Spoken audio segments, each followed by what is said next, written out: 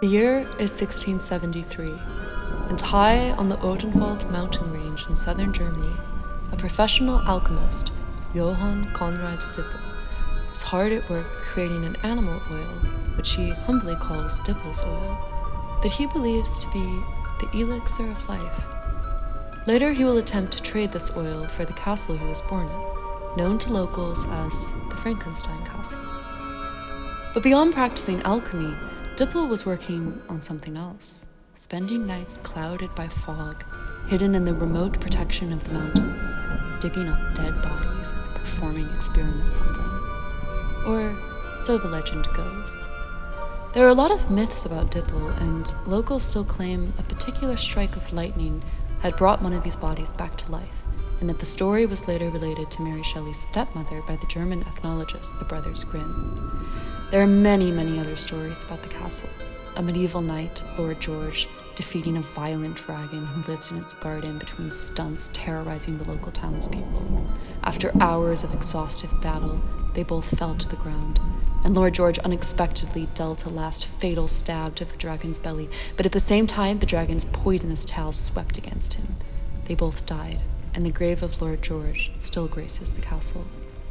Behind the castle's herb garden lies a fountain of youth, where old women from nearby villages test their courage on the first night of the full moon after the eve of St. Walpurgis.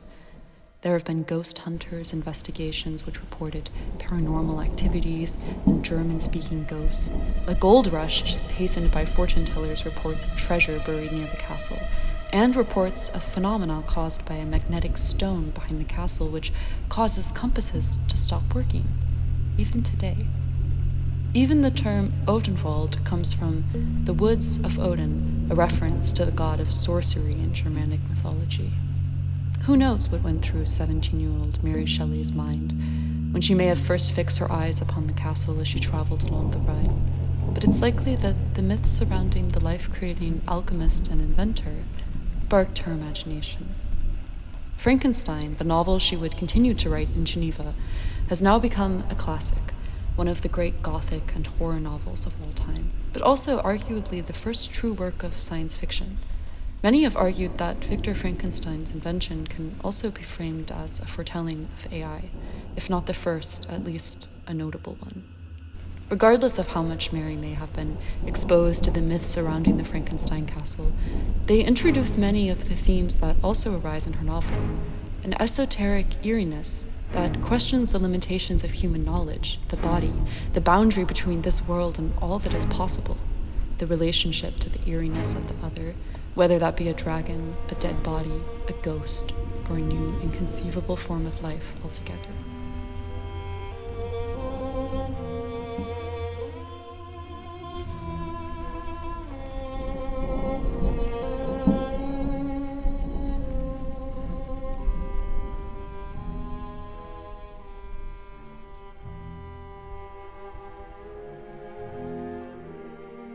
Hello and welcome to the first episode of Frankenstein's Daughters. I'm your host, Maria. I'm a student at AUC focusing on humanities, specifically on literature and philosophy, but my primary academic frame throughout my studies has been futurism. I'm really interested in conceptions of time throughout the eras and the way that ideas about the future interact throughout different time periods. I'm especially interested in the relationship between literature and culture in general and science, the way that this influences the scientific discourse and vice versa, and especially linguistic evolution, AI, posthumanism, the history and economics of utopian politics, and just general cultural utopian and dystopian imaginaries. So I want to focus in this podcast, which started out as an undergraduate research project in podcast form, on exploring the relationship between the Victorian Gothic and posthumanism, specifically what posthumanism can teach us about the Victorian Gothic and vice versa. So the reason that I wanted to focus on this all stemmed from a course that I took in my second year called Literature and Science. I took this course with Dawn Skorkowski, who's also my supervisor for this project, and I want to thank her for all of her help and support with overseeing my research. And I want to begin by giving some context, I guess, about the course and how that led me here. So taking literature and science was the first time that I really thought about how synergistic the relationship between culture and science can be. And I had never thought about the importance of literature in the ethical scientific discourse before as much as I did in this course. We covered everything from AI to cloning, and it was really enriching. And what I especially appreciated about the course structure was that we began by reading Frankenstein, and we finished the course by reading Frankenstein by Jeanette Winterson. And having these two books as the bookmarks of the course created a really beautiful arc. And Frankenstein was a really imaginative retelling of the original Frankenstein, which took a lot of themes of AI and all of the politics surrounding it in the present and near future to an extreme. And I thought it was a really well done retelling. And the whole course really sparked my imagination in the realm of literature and science. And so this project is sort of an extension of a lot of the themes that Dawn introduced to me in that course. And because it's an academic research project, it is very source heavy. But I also wanted to use podcast as a medium to make some of these very dense sources a little bit more digestible and fun. And I also wanted to explore, making academia a little bit more entertaining and using a multimedia approach to this. But I'm still going to be citing academic articles in an appendix that I'll include with each episode so that my sources are clear. And I'm also going to include my email address for this podcast, which is frankensteinsdaughters@gmail.com. So feel free to contact me if you have any questions, corrections, comments, or you would also like to be interviewed for an episode or have an episode idea. So delving more into the themes of the podcast. Why the relationship between posthumanism and the Victorian Gothic? This started out as sort of a speculative hunch on my end when I was just drawing connections between the two themes in some of my own research and writing. And I think both terms are a little bit difficult to clearly define, but they seem easy to connect because to me, both posthumanism as a kind of school of philosophy and critique, and sometimes as ethical framework, and the idea of the Victorian Gothic are dealing a lot with ideas of time and social responsibility, technological progression, social anxieties, the boundary between the human and other, fears of human evolution or de-evolution. So I think there's a lot of common threads when it comes to the relationship between culture and science. As I mentioned, each of these terms are a little bit nebulous, beginning in a historical sense with the Victorian Gothic. The word Gothic, of course, originated initially when speaking of architecture. Specifically, it was a term that arose in the Renaissance to describe certain types of art and architecture from the Middle Ages. So there was already this idea of conversations and critiques throughout time and this retrospective attitude of superiority. As Fred V. Randall notes in his essay, The Political Geography of Horror in Mary Shelley's Frankenstein, we see then this shift from Gothic as referring to architecture, this scornful idea in the Renaissance of Northern European barbarians, with a particular reference to the Germanic and the medieval. And then in the late 18th and early 19th century, the English Protestant writers tend to set their Gothic fictions in Catholic Southern Europe, while keeping the term's crucial association with the archaic and the oppressive. So Gothic then becomes something which is shifts regionally, nationally, and becomes associated with these types of sectarian mythologies. But it was characteristically used to align the author and the reader with the supposedly enlightened against the anachronistic and benighted. The progression from one term to the other isn't abundantly clear to me, how this linguistic evolution occurred. But I guess there's this idea of spiritual awe, of enormity that takes place inside a vaulted Gothic cathedral, of the smallness and powerlessness of the self, and this general sense of awe and wonder, but also fear that continues in Gothic literature. So in Gothic literature, we see these themes, especially of death and decay, haunted homes and castles, family curses, madness, powerful love and romance as its own life-wielding force, ghosts and vampires, of course. The genre is said to have become popular in the late 18th century with the publication of Horace Walpole's novel The Castle of Otranto in 1764. And then after this, we have a whole flurry of Gothic literature, notably Mary Shelley's Frankenstein, among a lot of other works exploring the boundary between human and other, and these other romantic themes. As I mentioned earlier, defining what exactly the Victorian Gothic consists of is nebulous and a little bit tricky. So I'll be mostly operating within the roughly determined time period of the Victorian period from 1837 to 1901. But of course, that's not an exact boundary for me. And themes of the Gothic occur all throughout history. So although Victorian Gothic will be my primary focus, there's also things that I'll talk about from every era, from the Edwardian era and from the distant past and far future. But I'm focusing specifically on the Victorian period and consequently events and literature that took place in Victorian England during this time, which is of course a very limited scope. But I think that that in this case it's fruitful for the purpose of my research to focus on some examples from a specific place and time, because my other lens of posthumanism is so broad.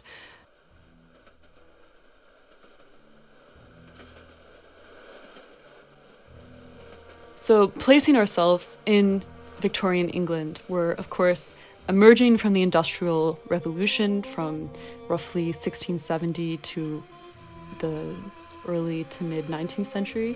And there's this transition from hand production methods to machines, the emergence of chemical manufacturing, iron production processes, steam power, water power, machine tools, the whole mechanized factory system, etc.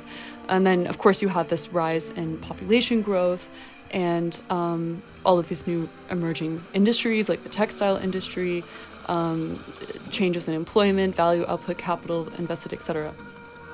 And of course, the Industrial Revolution, beginning in Great Britain, where many of these technological innovations are accelerating, also spurs a lot of very fast cultural evolution and shifts.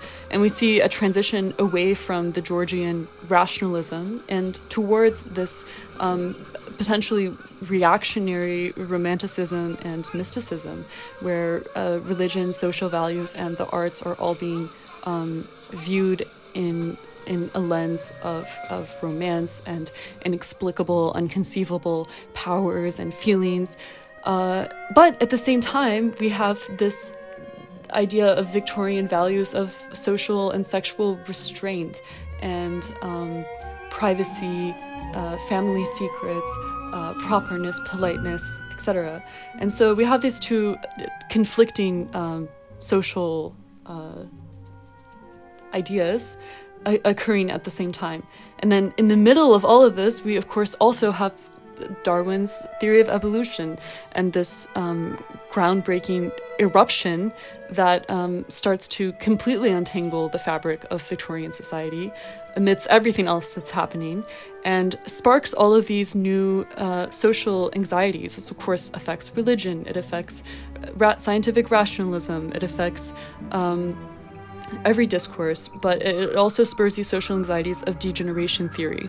This idea that if we can evolve over time, we can also devolve. And this leads to a lot of fast-spreading and problematic social anxieties about human morality, and this of course reinforces a lot of these already very strict Victorian values, and all of this really affects art and literature.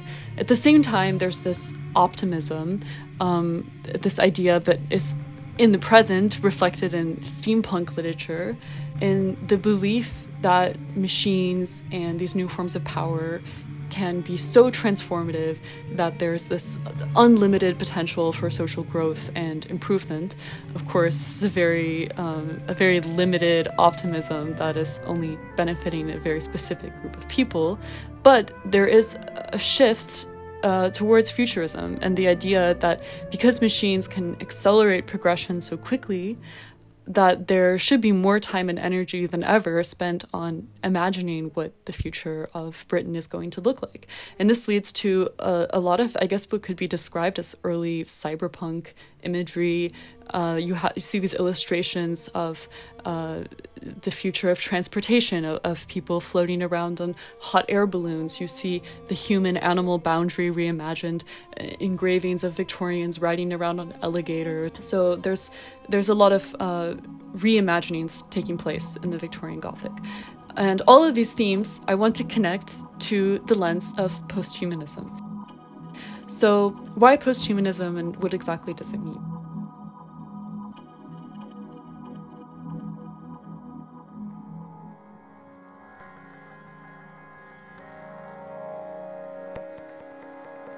This is, of course, also a really difficult concept to define.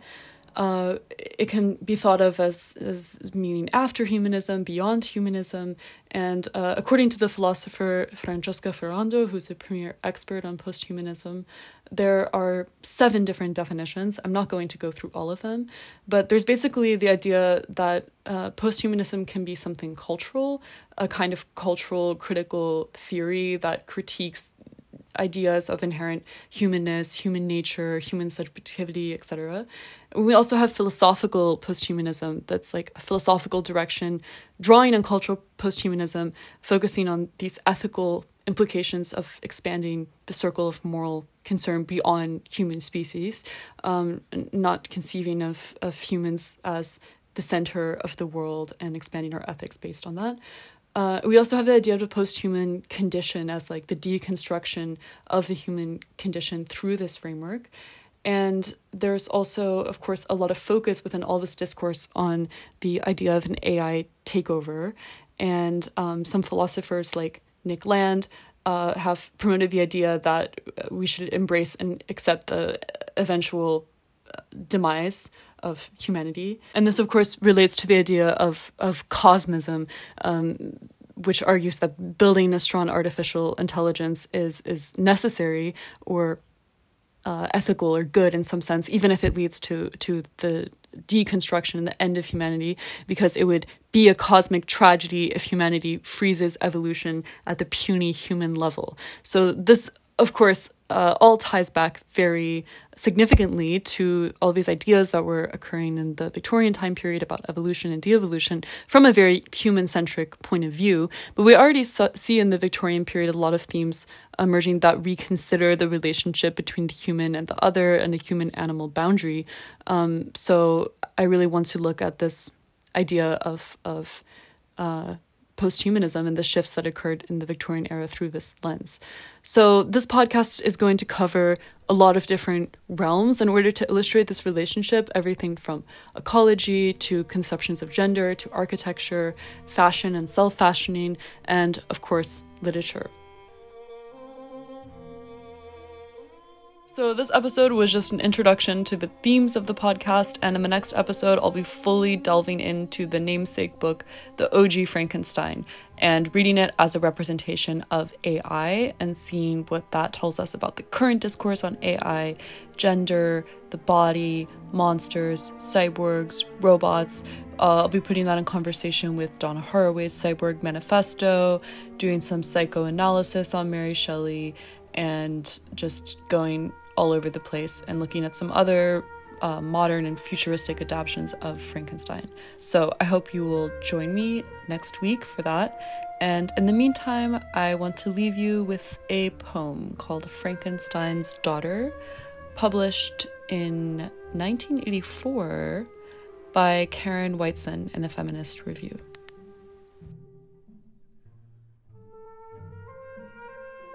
My Maker's tyranny over me was the sad weight of him lying like a blanket, heavily, imbued with his own smell, immobile.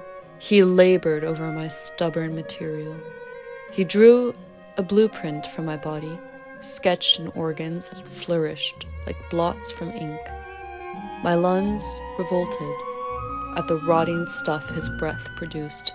I could not make him see the monstrosity I was. already a disguised thing, when, from his laboratory table, I rose, a metaphorical creature, a rough diamond gloved in fantastic skin, displaying stitching along the stitching of my harlequin bones, a patched-together doll. Reanimated by the hum of a rusty tune, I visited myself upon my own flesh and blood, looting the junk shop of ancestral corridors, sleeped in portraits and the raw stench of something red and old. I fed, at the table of the tallest stories, entirely consumed the chart of the digestive system. The insoluble sum of the brain swims inside my head, grows bulbous with contradictory arrows, as the equation is stretched to cover the human form.